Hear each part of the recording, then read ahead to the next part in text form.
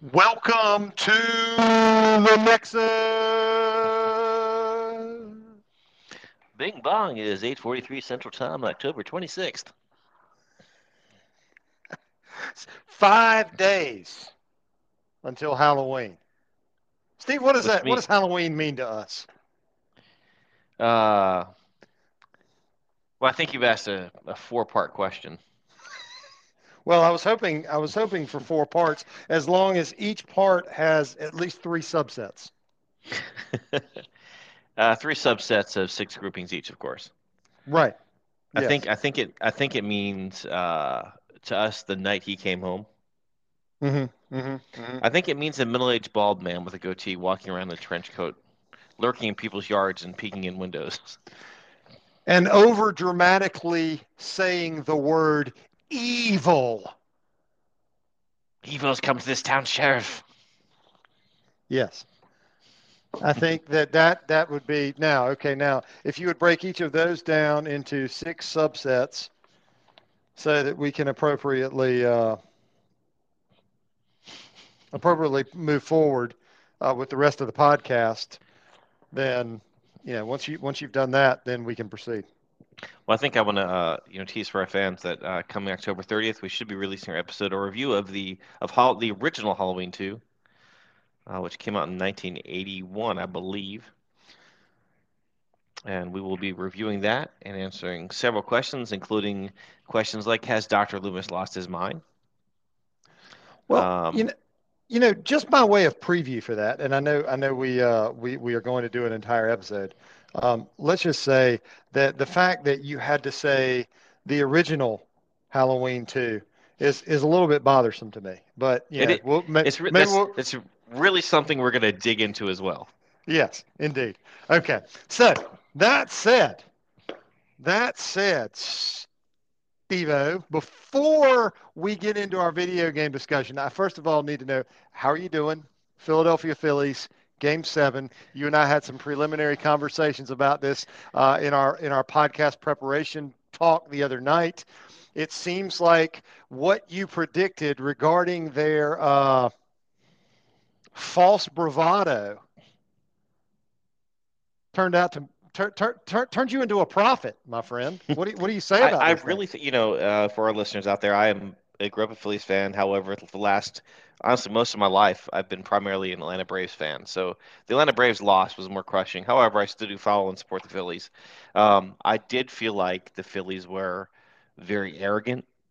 I feel like their fans were very arrogant and overconfident.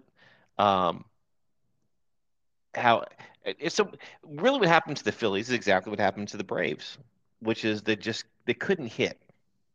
They were Hmm. yeah, they didn't the Phillies didn't lose game seven, 7-0. They lost 4-2. They lost on two singles, a sacrifice fly, and a fielder's choice. Hmm. And outside of Alec Baum and Schwarber, they just there was I think it was Castellanos and Turner and Harper were 0 for 23 in the last two games. Hmm. And the funny thing is I don't even really blame those guys. Hmm. I just think that's the approach that worked for them, the same thing that worked for the Braves. Baseball's a hot and cold sport, Hmm. and that's Hmm. just the way it works. Yeah, it really Um, is. but I will throw a lot of shade on the Philadelphia fans who are really hard and saying a lot of negative things about the Phillies. Well, I do think the Phillies players acted like the series was over 2-0. Nothing like the fans who were celebrating a World Series title after going up Hmm. 2-0. Right. Celebrating a World Series title, there's no way we lose two games at home. Why not? Why is there no way? Why would you think that? And the fans calling the sports talk are just so overwhelmingly ugly to the Phillies Yeah. players, saying that the players should be ashamed of themselves and they owe them. For the Phillies this year were an 88 win team. They won like 18 less games than the Atlanta Braves. Hmm. Just beating the Braves was a huge accomplishment. Right. They should have beaten the Arizona Diamondbacks, but you know what? The Phillies didn't let them down. They sometimes you're just not good enough. Sometimes and sometimes you set your expectations ridiculously high. And you said that about why shouldn't they lose those games at home? I mean, just ask the Astros and the Rangers, Right. who I mean, look, neither one won a single game at home. Right. And look at the divisional round. I mean, or first off, the Diamondbacks beat the Dodgers, Mm-hmm. who were Mm-hmm. really close to being as good as the Braves. Mm-hmm. The Orioles got swept out, Mm-hmm. were basically non-competitive, and they were a great team. The The same as Blue, the Tampa Bay Rays. right, Tampa, the Blue Jays were. It's one of those postseasons where I just don't feel like I need to rip Bryce Harper, who I think is a great. No one feels worse than Bryce Harper. Right. Bryce Harper owes me nothing as a fan. Right. Yeah, I know he Right. goes out there and busts his butt, but for me to Yeah. be critical of Yeah. him trying to do the very things that have gotten the Phillies where they are, I don't get it. Sure, they should have played small ball, but it's not easy to play small ball when you're not built that way. Right. Like if you're Oklahoma in the 1970s and you run the wishbone offense, you don't switch the next game to a shotgun offense. And Right. then and suddenly you're running the run and shoot and scoring 60 points a game. No, you do what your bread and butter has always been, and you continue with that game plan, and you hope that the streak continues because somebody, the right person at the right time, catches on fire and does the things that need to be And done to and get here's what it. I say to the Philadelphia fans: if Hmm. the they if they there's this is no win situation, right? Hmm. Oh, why didn't they change? Hmm. And then, or it's, well, why did they stick with the home run thing? Hmm. Or if they win 7-0, it's a good thing they stuck with the home. It's just like there's no for Philadelphia sports fans, Hmm. unless their team wins the championship, Hmm. there's almost no grace there. Right. And I really have a struggle.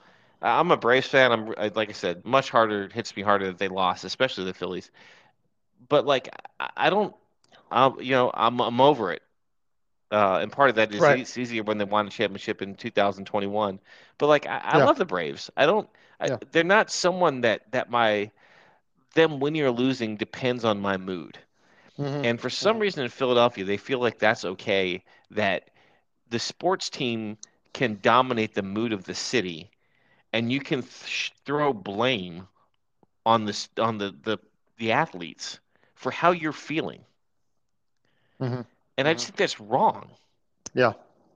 So let me see if I can sum this up for us, so we can get into the rest of our podcast. Would you say that Philadelphia's treatment of its sports teams and its outlook on their the missed opportunity here, particularly in this postseason, is the equivalent of just Spartanburg's entire approach to life? Is That that, I depends. mean, It depends what I mean. Are we talking about the people who live are district for Spartanburg High or for Dorman?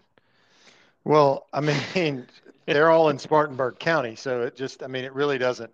That doesn't. There's no separation there. It's that'd be like you saying, are we talking about the Sixers or the Flyers or the Phillies? It really doesn't matter. I mean, the Philadelphia fans are consistently the same about all of their franchises. Yes, that's accurate. Well, yes. Do Okay. you feel like Easley is just suburban Greenville, Um, much like Seneca's suburban Clemson? I kind of feel like easily suburban Clemson, to be honest. Wow, that's a So statement. yeah.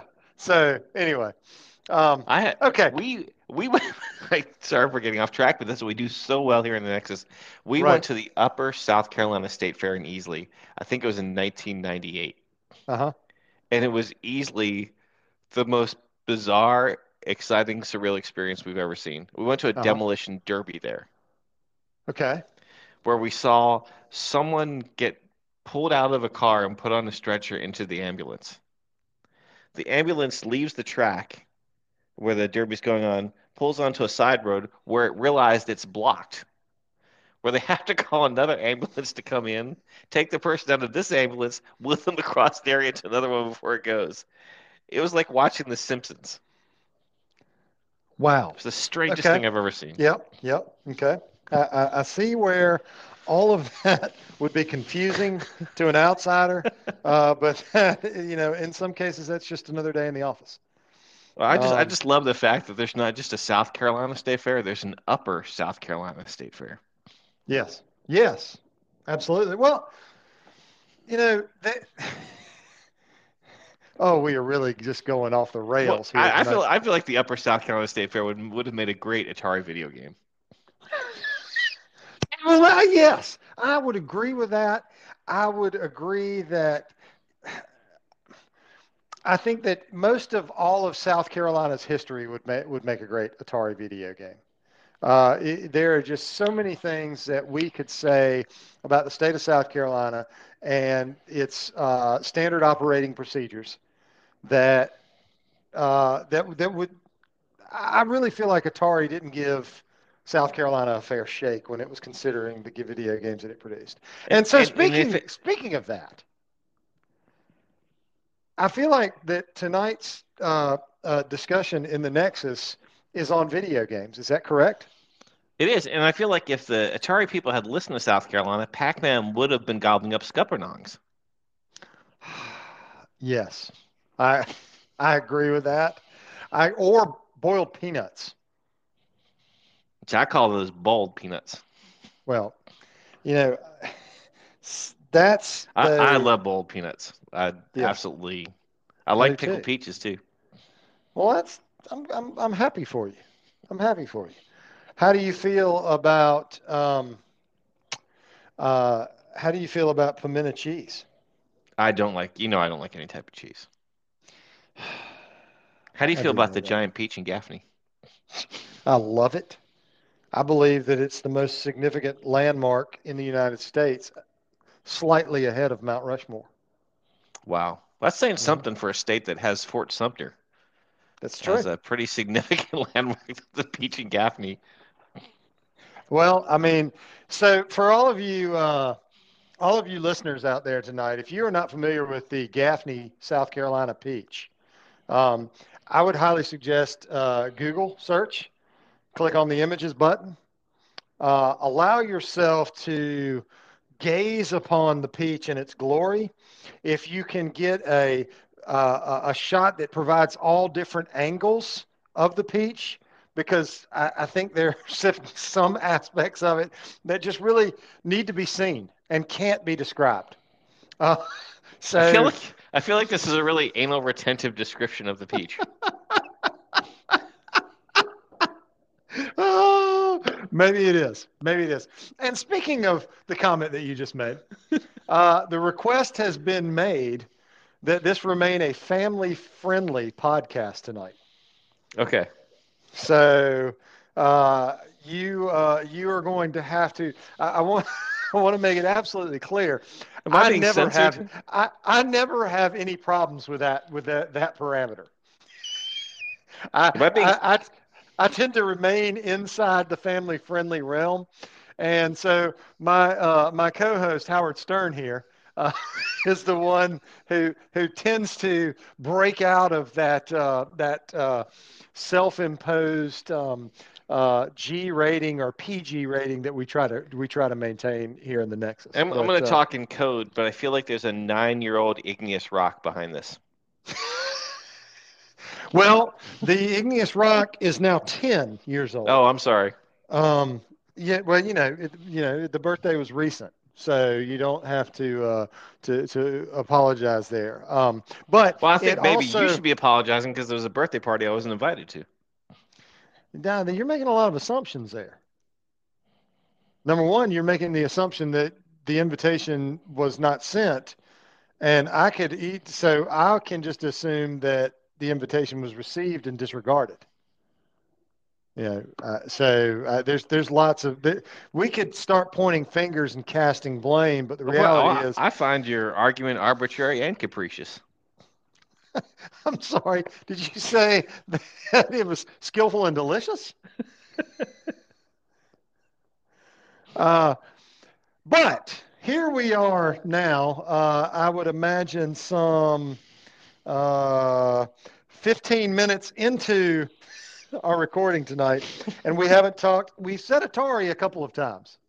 So I will give us credit for that, but I think it's time that we get into the Nexus and talk about classic video games. That is correct. So let's start with arcades. So classic video games would have came about or video game systems would have come about because you're taking what was in the arcade, which would take you a quarter to play each time, Hmm. um, taking that action and bringing it home to you so you can play in the comfort of your own living room, bedroom, basement, rumpus room, Uh-huh. any of Uh-huh. those places. So let's talk about arcades for a minute. My first experience with arcades, we had one, and there were a lot of arcades like this. It was down the road from us in a strip mall, and it was called Satellite. Uh-huh. In inside, it was black walls, maybe some paper mache to look like the surface of the moon, or maybe it was like an asteroid. I guess I don't know because it was called Satellite, um, and it was a very dark, smoky place. And my parents absolutely forbid my brother from going in there. But what it was it was a space literally lined with video games, from one end of the retail space to the back on each wall, and it was just video games, and that's all you Hmm. did there. And there was a person in there that would give you change, and even back then there weren't the dollar change machines weren't common. Um, they became more common in the 80s, but usually it was a person you'd have to go and give a dollar to, and they give you four quarters. Um, and you would usually find a few standalone machines in maybe a grocery store. Where I grew up was the Acme. There would be like Hmm. on the way in, the way out, depending where you're looking at it. Um, right beyond the checkout, there'd be like a Pac-Man machine or Tempest or Asteroids there waiting for you. Or when you go to Pizza Hut, that was the big one. Pizza Hut had the tabletop, Ms. Pac-Man, Hmm. where you, Hmm. you could instead of standing up and looking at the screen, you were sitting down in a chair Hmm. and looking at the table. You could put your drink on it and play the game. Hmm. Um, one of the etiquettes I remember about that was y- as many quarter if once you controlled the machine, Hmm. well, you could play until you died, obviously, right? Hmm. Right. So there was never any pressure as long as you were playing. But also, if you had eight quarters and you placed those eight quarters on the machine, you got to play it more times. That's correct. And that was just a respected etiquette that was not questioned. Hmm. Hmm. And sometimes you would wait for an hour. Yeah. Yeah. And so here's the thing that always struck me as interesting about that concept is that sometimes, like, if I placed my quarter on the machine, I would stay there by that machine until it was time for my quarter to come up. But because most people don't study their quarters and know, what year they were manufactured, I don't know if I guess you manufactured is the best word there. The people that would put their quarter down and then they would leave, like walk away and go play another video game or go get a.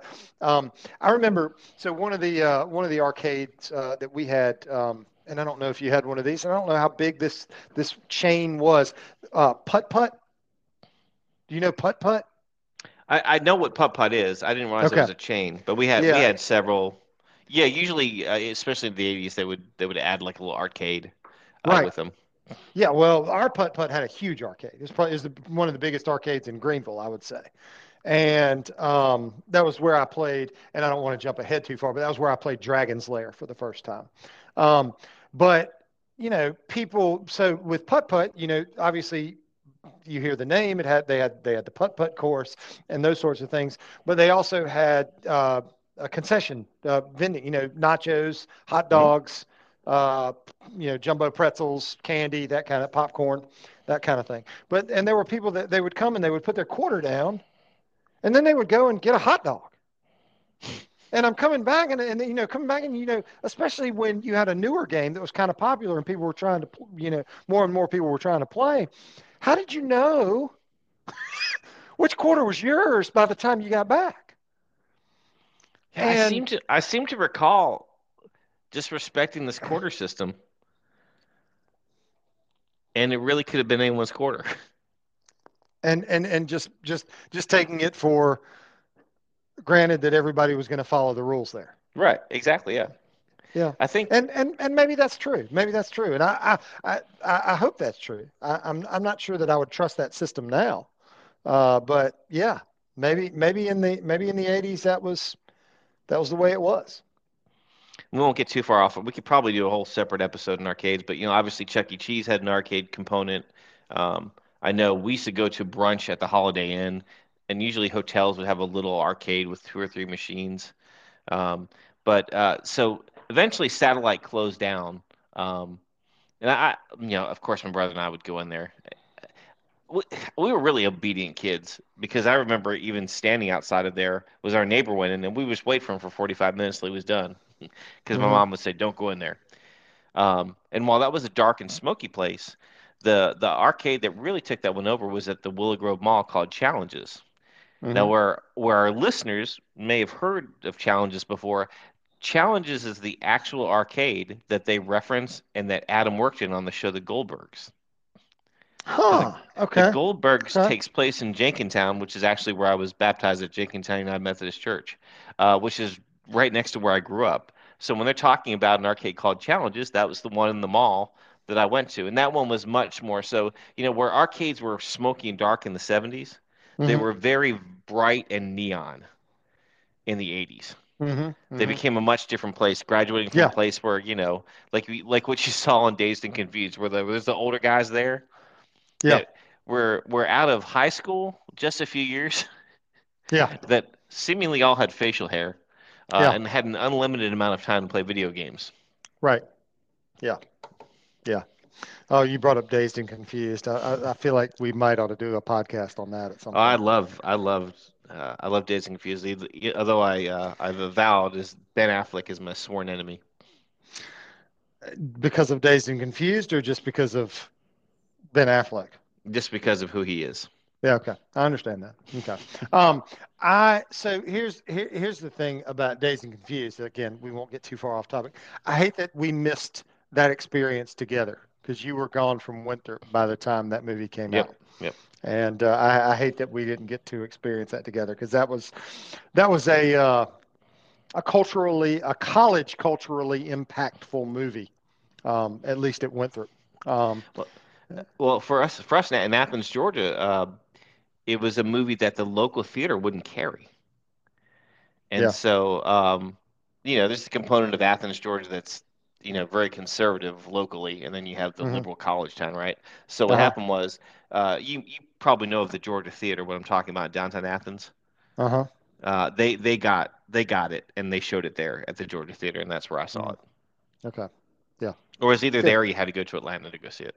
Right. Yeah. Okay. Okay. So anyway, yes. So yeah, our arcades. Yeah, and I can remember. And here's the other thing about arcades is that you had and it sounds like the challenges place that you're talking about, very similar to the Putt Putt in Greenville, and truly, Stephen, the home of arcades and a place where you can still find a number of arcades that would remind you of the '80s is Myrtle Beach. Tons of arcades, and the thing at Myrtle Beach that I loved and that I still do love is that they would have them along the boardwalk, and they would be open, almost like open air arcades. There would Hmm. be a roof over them, but they would open these big bay garage doors, and you could just walk in from the beach And and that's they still, start playing video games. And those are still present. yeah, they have those in Ocean City, New Jersey. Yeah, They're still there. Classic things like skee ball, pinball. yeah, absolutely. I, But they what I also don't like, go ahead. No, well, I was going to say, but they also still have a lot of the old classic video games too. Your Galaga, your Pac-Man, your Centipede, a lot of games like that you can still just walk in off the off the beach, or if you're on the flip side of it, off of Ocean Boulevard, and just enjoy some old school video games, uh, which Absolutely. is which is which is phenomenal, I think, in this day and age. But as a kid, as a kid, you talked about the difference sort of between the '70s versus '80s arcades. Is that I remember in the '70s as arcade games, the standalone arcade games, and so we're still in that classic arcade game mode. In our discussion, I would say is that there were arcade games all over the place. Yes. You could go in a 7-Eleven and there'd be a couple of arcade games in there. Right, or Um, a Chinese restaurant. There's right. Yeah. there might be an arcade And game in the lobby or near the restrooms. and I feel like arcades themselves really kind of took off in the 80s. And of course, I feel like they probably died in the 80s as well. Um, but in the 70s, you just saw them starting to expand. And I think you talking about just the dank sort of Hmm. long line room of just nothing but games, and there really being nothing else except for maybe a guy who was dispensing change versus the bells and whistles and all the sounds.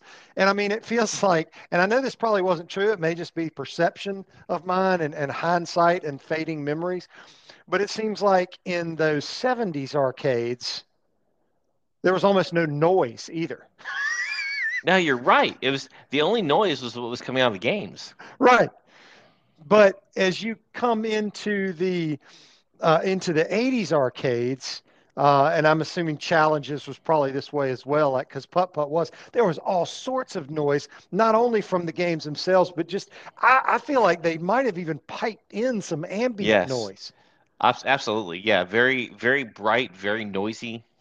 Yeah, Yeah, that's a because it's funny when I think of satellite I talked about.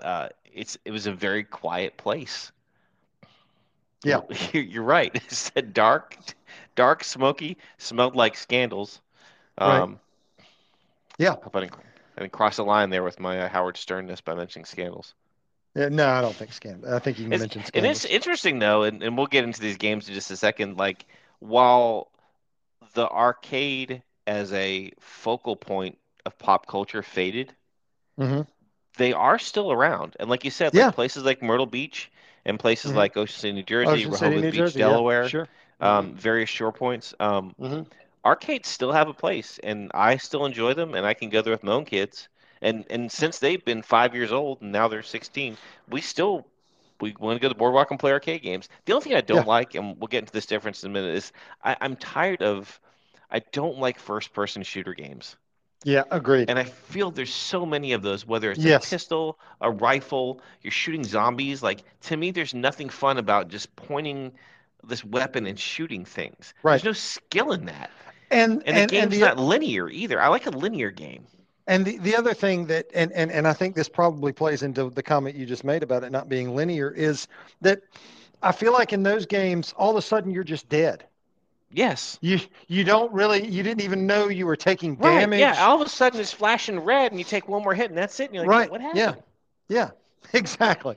Because Yeah, you I just can't stand five that. seconds ago it's like power bonus up and just all these Right. graphics and then Yeah. poof, dead. Right. Yes.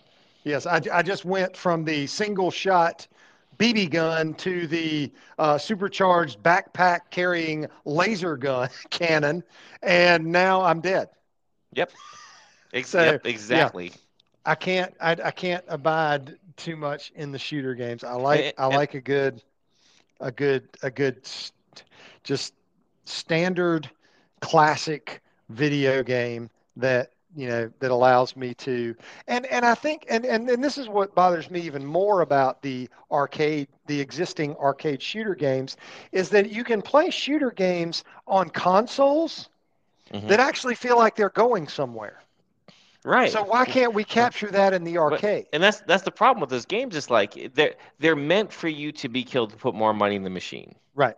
Whereas Yes. Pac-Man, if we're looking back, Pac-Man, Asteroid, Centipede, Spy Hunter, Donkey Right. Kong, Mm-hmm. Dragon's Lair, which was very tough, or Mm-hmm. Galaga is a perfect one. For a Mm-hmm. quarter, you could get a large amount of entertainment, Mm-hmm. and you Yeah. were rewarded for your success. Mm-hmm. Where, like we Right. said, you play these first-person shooter games, or you're shooting at zombies in a pirate ship, and you're racking up 1.5 million points, Mm-hmm.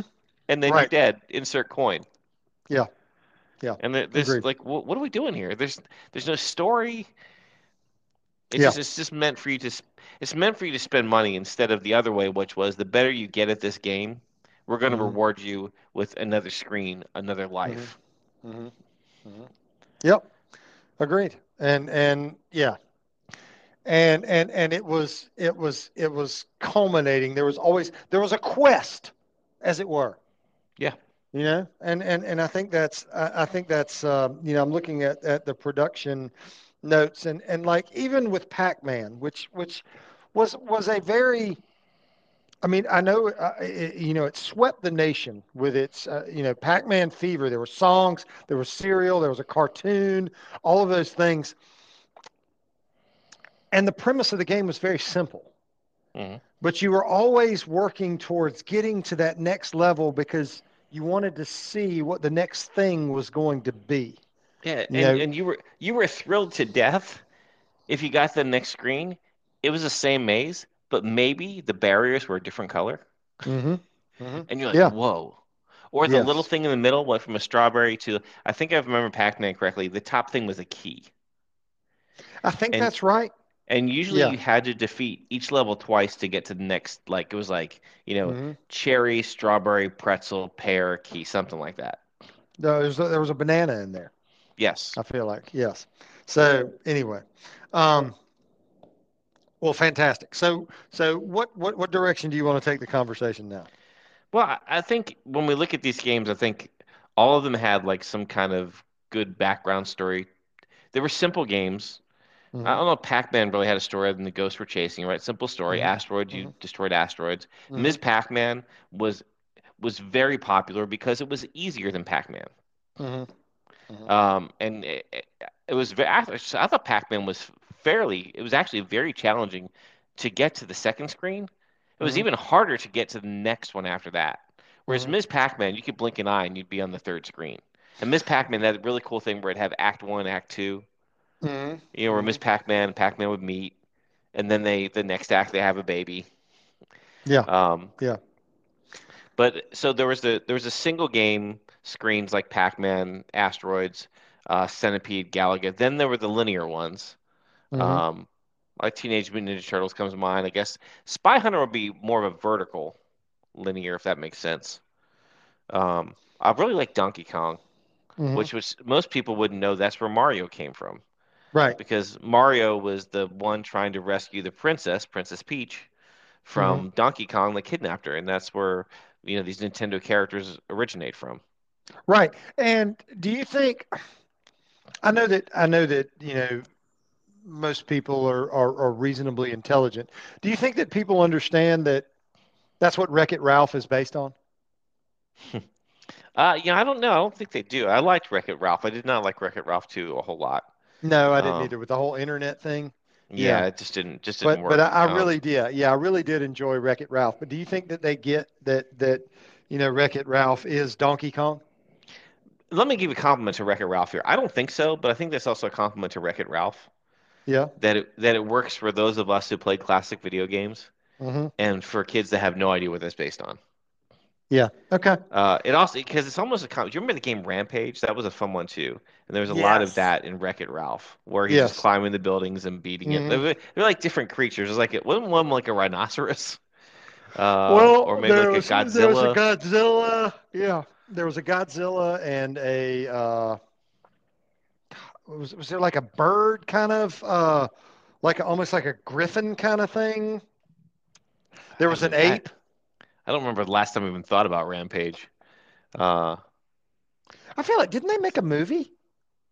it's possible. Let's see what we got here. Um, I feel Doing like they some made a quick movie. internet research here.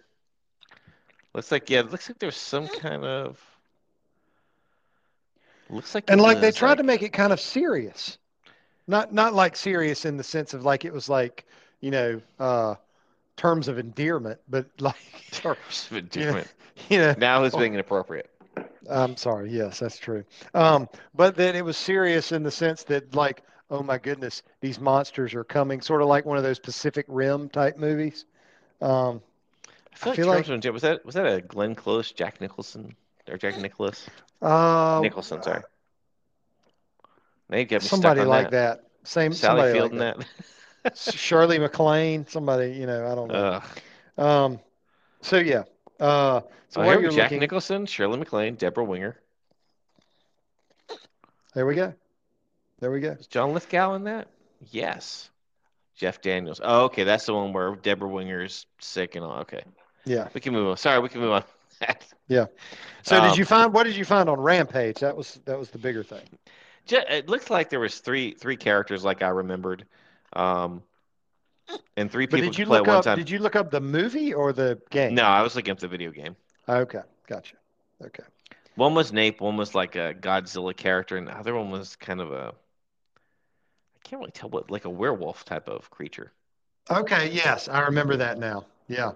And they would just kind of climb the buildings and try to smash the buildings until they Yes, came I just down. remember them just punching the buildings, and it was Yeah. just kind of fun Yeah. to be destructive. And there were games where like Mortal Kombat 2, which I didn't. For me, I didn't play. I like the games like so. Talk about classics, Pac-Man, Asteroid, Centipede. Hmm. Both Centipede and Galaga were really fun because you could hit that rhythm where you would hit that button over and over again, Hmm. and you just destroy the whole centipede at once, or Yeah. all those ships in a Yeah. formation, and that was really a lot of fun. Where Donkey Yeah. Kong was more challenging. Donkey Kong, the arcade game, was hard, and it was especially hard once you climbed up. You get across the first level, climb up the first ladder, and if you didn't Hmm. time it just right, you weren't getting across that first barrel. Right. But I always liked the classic games too, where it was basically three lives, right? Yes. And then at some point you could earn extra lives, which Hmm. just made sense, right? Hmm. Yeah. And Um, and I do think if we kind of take this now into the home versions, for me, I always thought the home version of these games was so much easier Agreed. than what was in the arcades. And I'm sure they were intentionally made that way. Like Donkey Kong was, I never made it past the second level of Donkey Kong in the arcade, whereas at home I would constantly dominate. Um, Pac-Man for Atari was weird. Do you remember that? He wasn't even Yes. around, Yes. and he He was would, kind of like jagged, yeah, almost like, yeah. and he didn't like in the arcade when you played Pac-Man, his mouth would turn up when he went up. But this Pac-Man, his mouth always stayed facing the way he was going. Hmm. Hmm. So like it would stay facing left even as you were moving up. And it would make this like back back back back back sound Hmm. instead of the wacka wacka wacka wacka wacka sound. Right. Yeah. And instead of eating fruit, he was eating something. It was a vitamin, which was just like a square with squares inside of it. Yes. And you were Hmm. still chasing ghosts, but it was a fairly easy maze. I remember getting my dad pre-ordered Pac-Man when it came out in Atari. I Hmm. remember when Atari games came out, or before they came out, in the back of you remember back then newspapers used to come with like a their own TV guide locally. Hmm. Yep. And and when a new game would come out, in the back of the TV guide would be an order form you could fill out and send in. So on a certain date, you could pick up your copy of Pac-Man or Space Invaders or something like Yeah. that. Yeah. I do remember that. So did you have and I did not have a Miss Pac-Man for Atari. Was there such a thing? There was. It came out later, and I think it more closely resembled the arcade. Okay. Okay. I can picture what the cartridge looked like, but it was like that. It was more of the second generation of 2600. So if we go back to some of the home systems that we grew up with in the late 70s into the 80s, were was by far the most popular. Hmm. Which you and I have a lot of experience with. I had an Atari 2600. Do you remember there Hmm. was like a 5200? I do remember that. I couldn't tell you anything about it, but I I remember that. remember a friend of mine had there was a version where it was looked like a computer, it had a keyboard, Uh-huh. and the graphics were a little bit better. And then there was another one later. They updated that, but we had a ColecoVision, which I thought was cool. ColecoVision had really good graphics, and they even had a steering wheel for turbo. Hmm. ColecoVision was great.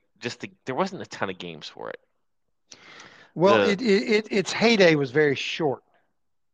Yes, And ColecoVision was big on Donkey Kong. yes, Donkey Kong, Zaxxon, were the And I two main ones. remember so there was a vast graphics difference between Atari's Donkey Kong and ColecoVision's Donkey That Kong. is correct. Vast, Now, vast difference. in television was Atari's direct competitor. Right, and this is where we get into some very specific details for our listeners who aren't familiar. Atari had a joystick Hmm. controller which stuck straight up, Hmm. literally a stick from the controller, and it had an orange button you could push. Hmm. ColecoVision kind of had the in between of a television Atari because the opposite end, in television had a paddle that was Hmm. flat with a round disc for you Hmm. to move and control, and it had a keypad. Hmm. ColecoVision had both. Had the keypad plus it had a little tiny joystick.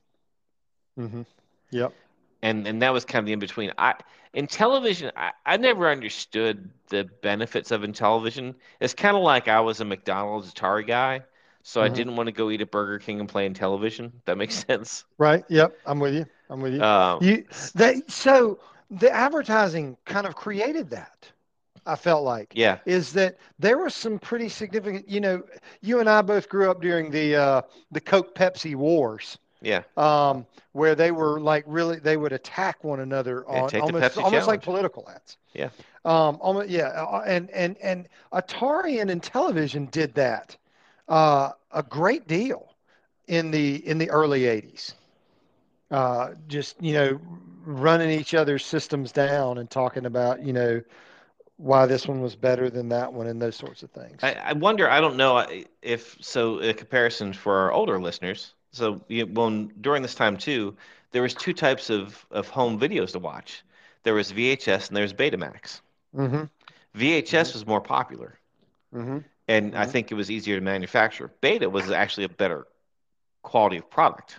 And Mm-hmm. I wonder, was in television a better product than Atari, but Atari was just more popular? Yeah, and I would say probably so. Um, similarly, I don't remember. I can remember being in when you had the video game shell display cases in the stores, and I can remember you'd have your Atari cartridges and you'd have your Intellivision cartridges, and Atari always had more. There were Yes. more offerings, similar to VHS versus Beta. You go to the video rental store once those became a thing, and the Beta section was always smaller than the VHS section. But you're probably right. There was probably a higher quality to the Beta. You know, Also, I don't know if you remember because I feel like it was pretty short-lived, and now that everybody streams everything, we don't really consider this anymore. But when Blu-ray first came out and began to take the place of DVD, there was also a high definition DVD option. And that HD DVD did not last very long because everybody went to Blu-ray. Right. Do you remember DVIX? What time period is that? Early 2000s, DVIX was the idea was that you purchased a disc, but Uh-huh. you only had a certain number of watches of the movie on it. And then it would like self-destruct? Kinda. No, I don't It, remember that. it wasn't around very long. Because I remember when it went out and it was like you'd go to Best Buy and it was like they were like 99 cents Hmm. for DVIX. Hmm. Um, I'll have to look that up. We Interesting. should be a good topic for another day. To just assess the transition from VHS. It transitioned from basically tape to digital. But the DVIX did keep it a higher quality. Um, yeah, people just didn't take onto it to DVIX. I think in television, probably not a bad product. What I remember about a television is like, to me, it always seemed like it was a flat console. The Hmm. paddles were flat, and even the game cartridges were flat. Hmm. Whereas Atari had this three-dimensional look to it. You put the Hmm. cartridge in at an angle, you had knobs on it that you could move. The joystick you could move like an arcade game. Hmm. Yeah. And I always felt like that just felt more natural. It did. Yeah, I felt like more like I was playing an arcade game. With Intellivision, I was like, not everyone for our young igneous listeners out there, um, not everyone could use a computer back then. Not only that, not even close to everyone wanted to use a computer back then. Right. And so the more technical something looked like in television, the more intimidating it was. Whereas Yeah. Atari was more appealing to the masses, I think because it was so accessible and so easy to use. I agree. I agree. And I mean, I do feel like that if I feel like that I was were, really profound right there. it was, I feel like I just had a it moment was. here in the Nexus. It was. And I also think that the thing about Atari is that I could, and I know that you can still get some Atari products, but let's say that Atari was still as, ooh, I'm about to hit you with a big word, as ubiquitous Oh. today as it was in the 80s, that I could go to the local department store, the local toy store, and pick up an Atari and some games. I could bring that home, unpack it right now, hook it to my television, turn it on, and both me and my children could play it without a second thought. That there Yes. would not be any kind of learning curve. There would be, now, granted, there would always be or opportunities to improve your play in each game as you practice, but there would be no, oh well, I can't figure this out. We're going to have to read a manual. We're going to have to no. You just turn it on, make sure your input is correct on the television, or your output, whichever, I guess your input, yeah, would be your input. You're using the right input on the television, which I'm assuming at this point would be some sort of HDMI connection, and boom, you're using the standard classic joystick with a single button, and you're blasting robots or swinging over a lake with alligators in it, or moving a frog across a traffic filled highway. I think it's just that simple. And that's I think that's what I appreciate about it. Um, because we talked a minute ago about the shooter games, and and I would add to that that yes, all of a sudden you die and it's like you're just doing this to feed money, but the graphics on those things are excellent, and so it's almost like you're really just sort of vaguely participating in a TV show or a movie. I totally agree. Whereas, I agree with that completely. You're not controlling a character. right. Whereas You're like the in, vaguely participating. yes, yes. Whereas when you are moving the frog across the first the highway and then the all the dangers of the river, it's it's not so difficult that you're never going to be able to master this. It is challenging enough. you know, One of the things that I note about people all around me, and it doesn't matter what age they are, is this just the dependency on the screens.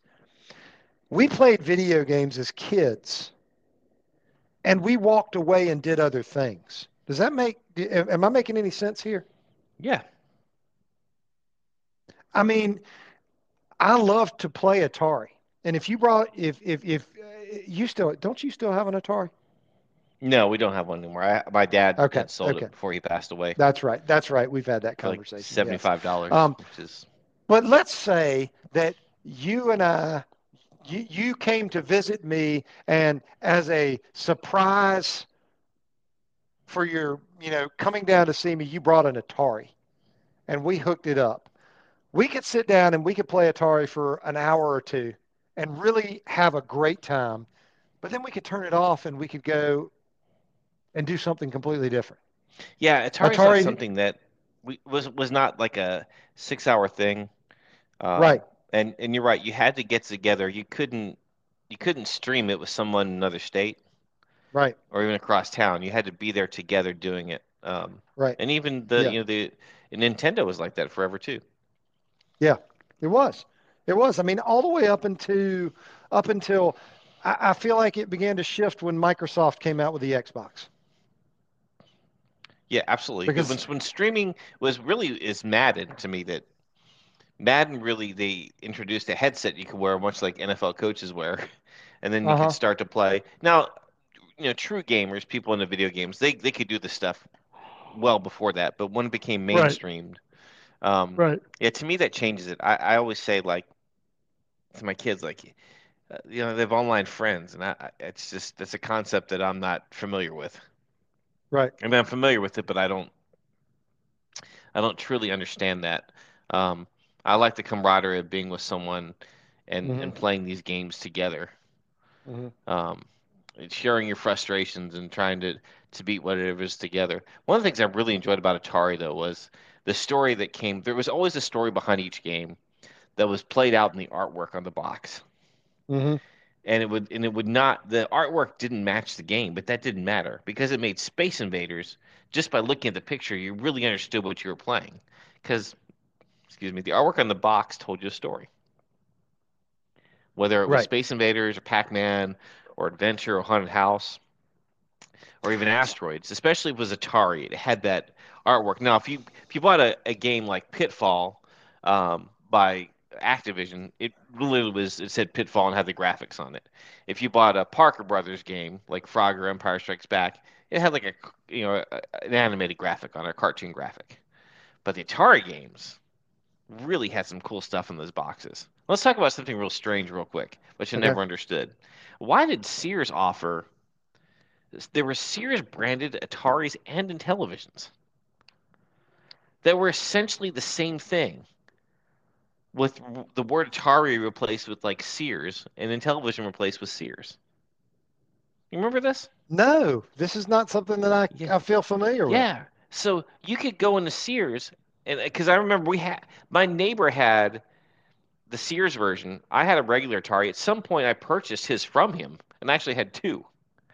Um, it was identical products essentially. I mean, I think like the Atari console, maybe the colors were slightly different, but your Atari cartridges worked on it, and the Sears ones worked in your Atari, and they had an Intellivision version too.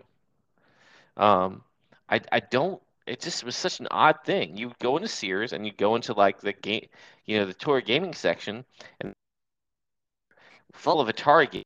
They were just Sears branded. Wow. Wow. I yeah. I don't remember that at all. I don't remember that at Yeah, it all. was Yeah, it was basically it was the Sears version was just it was the Atari 2600 manufactured for Sears, and it played all the same games. Um, but let's just see how well you're doing this. How much do you think Atari cost in 1977?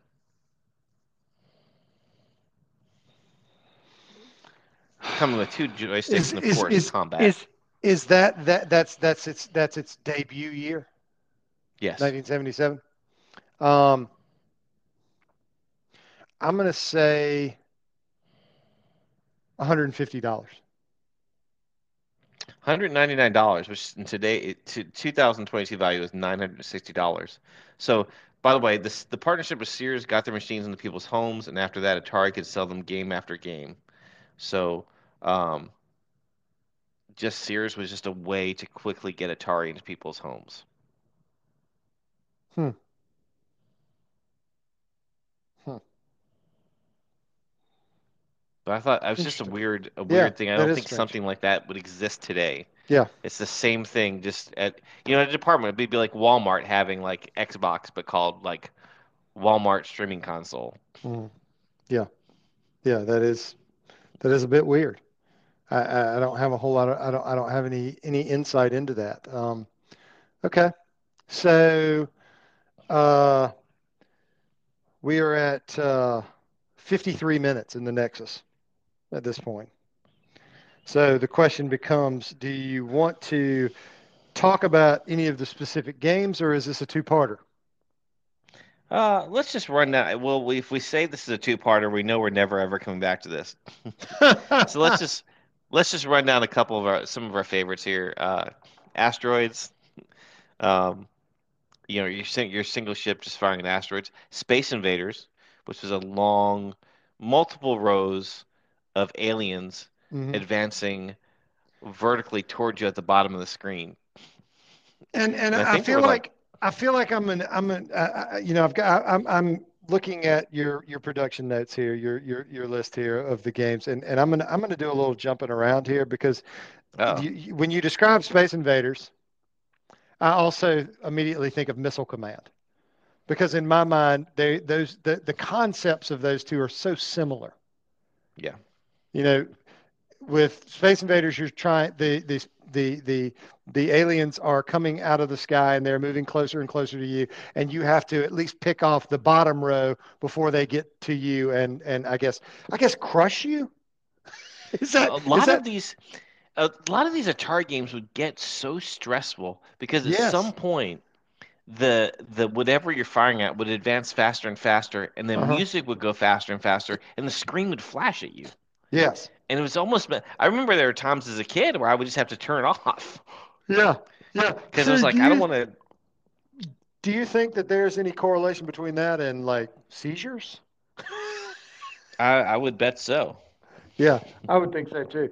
But with Missile Pit, Command, you have the same thing is that the missiles are falling out of the sky. yeah. And you have to line up your guns to shoot the missiles before they reach your cities. And as long as you have a city standing, and you have I don't remember how many cities, four or five, something like that. As long as you have a city standing, you're still in the game. But then the I missiles was. begin to fall more furiously, and they break apart into multiple missiles and all of those things. Mhm. And the music is very similar. So, I always there was always a point for me, and I don't know how many minutes it was into my gaming session where I uh-huh. would just create chaos, where like a missile command, I would just start firing off as many missiles as possible. Or Yes. in Space Invaders, just moving the joystick back and forth as fast as I can, seeing if I could eliminate all the aliens. Right. It was just Yes. like at some point it was just fun to create chaos in an Atari Yes. game, and Agreed. just whatever happened happened. Agreed. And I feel like we've already touched on Pac-Man and asteroids. I'd like for you to talk about adventure and haunted house. Adventure and Haunted House were essentially the same format, where Right. you were going through like different mazes. In Adventure, you were going around collecting keys to Mm-hmm. unlock the castle to get in. Mm-hmm. Adventure's famous for it was one of the first games where the creators of the game put their names in the game, and there's a certain sequence you could do to actually see their names written in the game.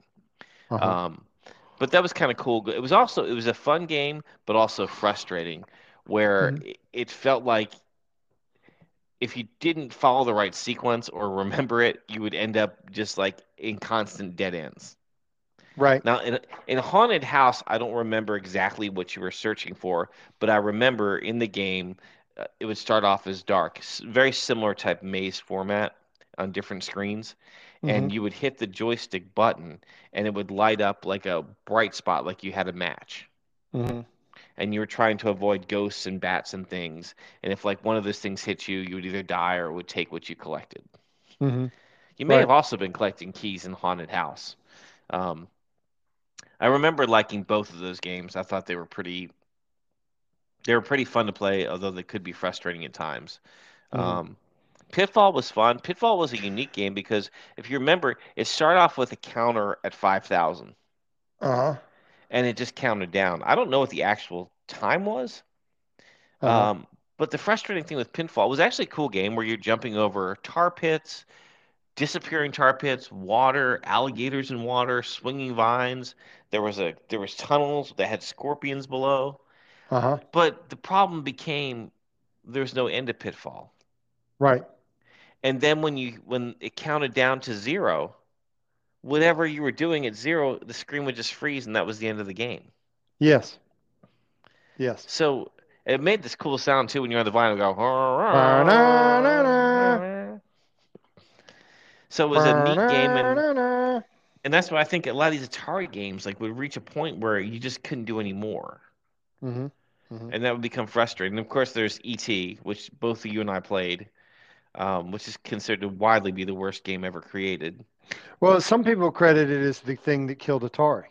Yeah, remember the little IR? Was the IRS guy or government man, the little trench coat that would come and like, Yeah. Mm-hmm.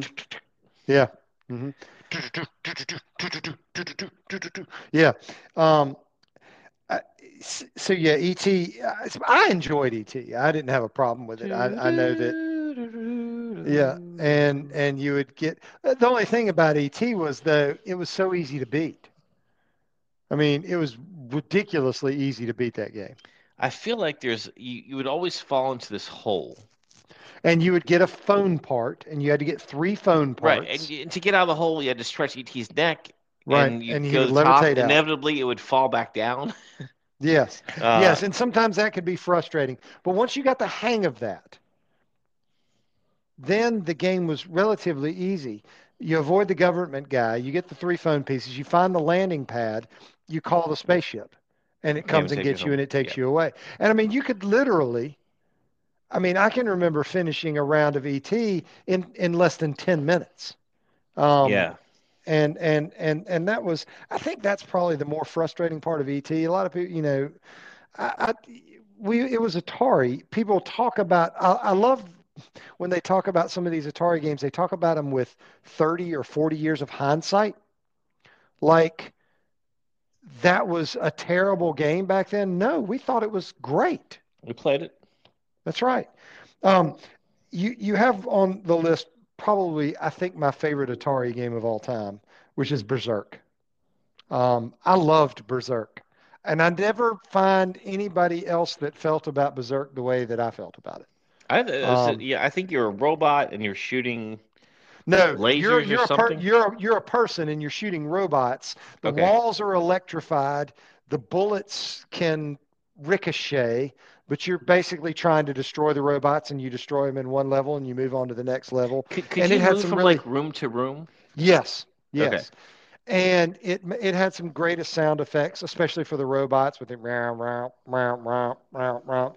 And I just it was a great game. I miss Berserk. And here's the thing is I'm pretty sure my Atari is still at my parents because I believe when my kids were a little bit younger, I hooked it up and we played some and presuming my dad didn't throw it away since then.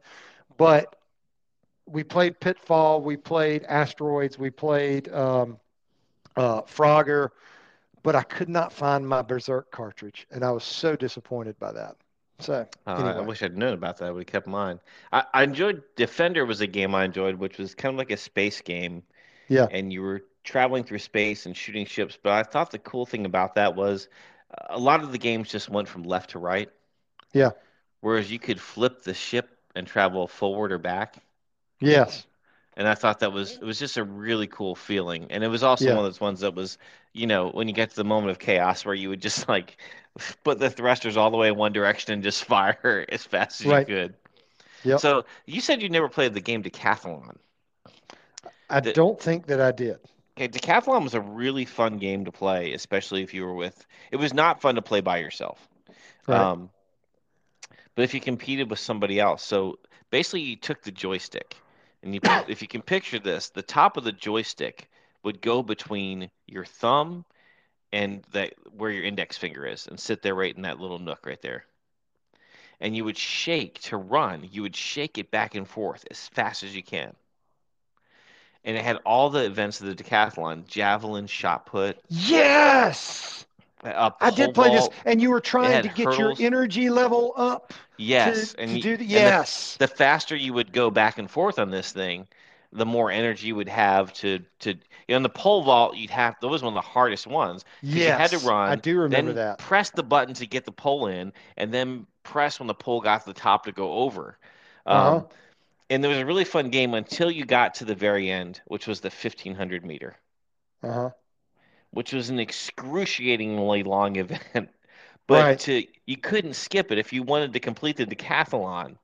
Yeah.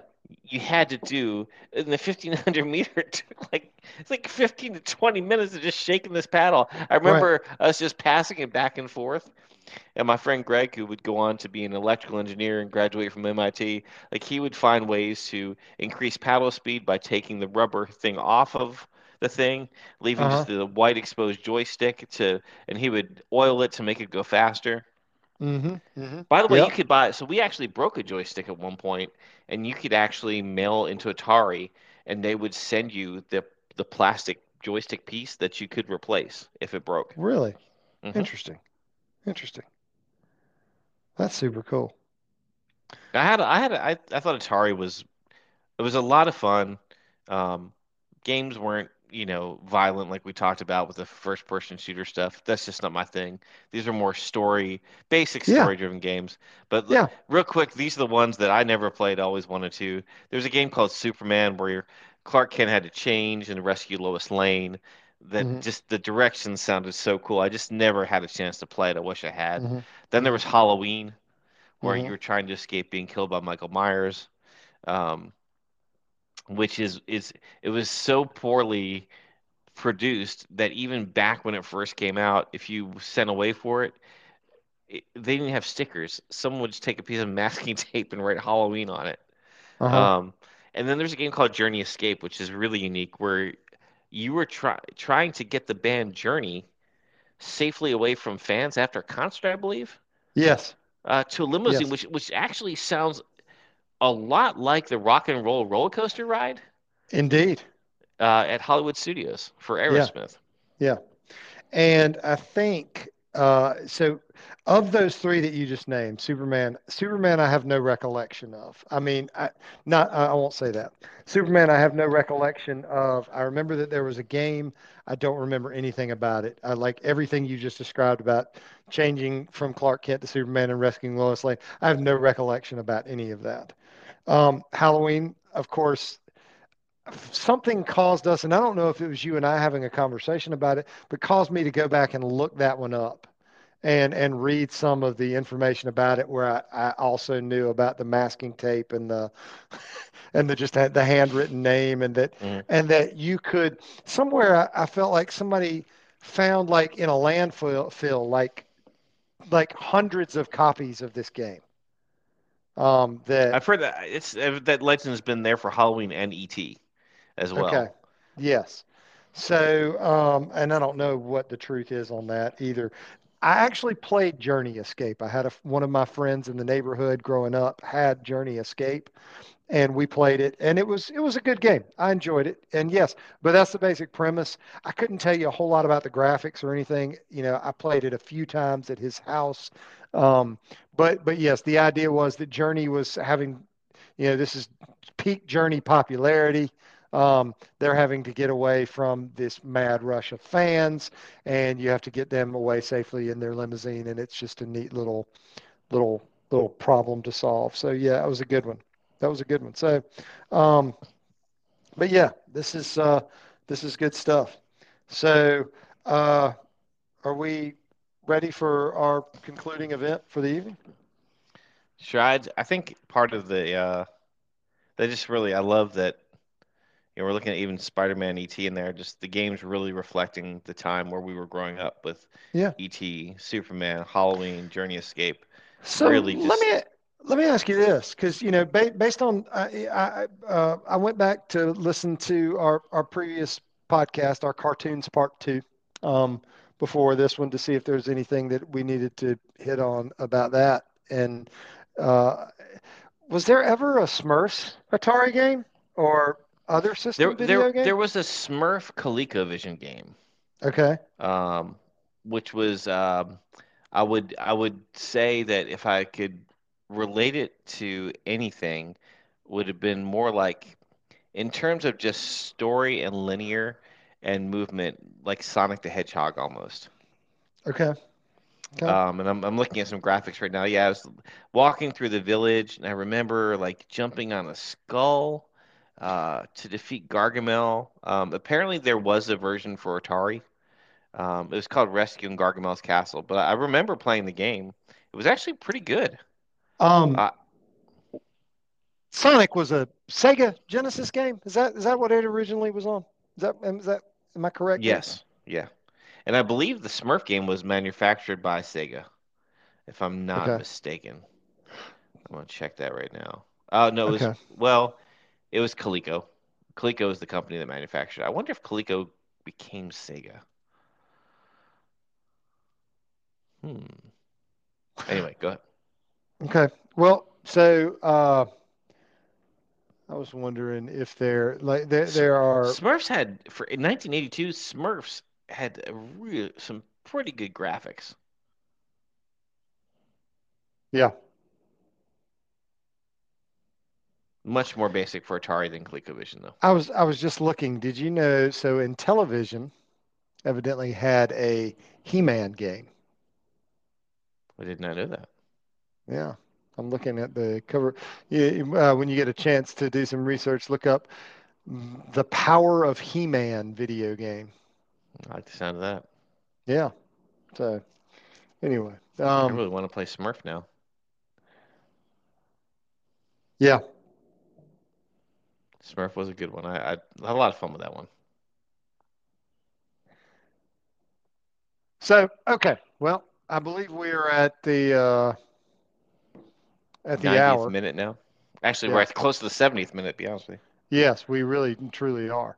Um, so let's talk about Michael Jack. you. All right.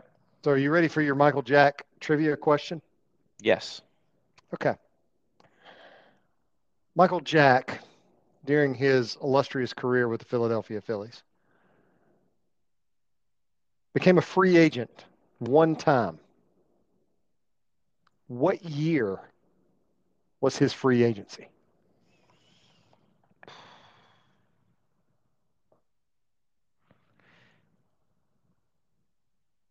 I think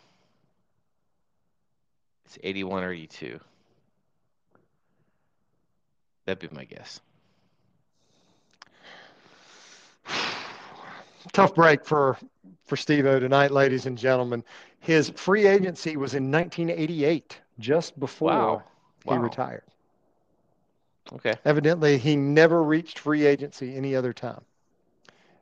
Yeah, I never recall Mike Schmidt as ever being a threat of leaving the Phillies. Yeah, Um, but I'll tell you, people probably love Bryce Harper more than Mike Schmidt. Schmidt just did not endear himself to the. I've talked about this before. He just didn't endear himself to fans of Philadelphia. He just yeah, not a personable guy. yeah, Didn't always seem to enjoy himself. While he hit well over, I think, 548 home runs and was the best defensive third baseman ever. All apologies to Brooks Robinson. Um, yeah, Not a person that particularly looked happy when he played or connected with the fans. yeah. That's tough. The but but the cool thing about him, and I'm a staunch Pete Rose supporter, just as a player. Um, Mike Schmidt always very supportive of Pete Rose and talked about Uh-huh. how the Phillies never get over the hump without Pete Rose. Yeah, agreed. Maybe that's what the current Phillies need is, um, they've got their big. Maybe it's Schwarber, because Yeah, Rose was in Philly for a year before they won the World Series. So right. Yeah, yeah. I don't know. Maybe so. Maybe so. All who right. was who was the? Do you remember who was the Braves catalyst in 1991? Terry Pendleton.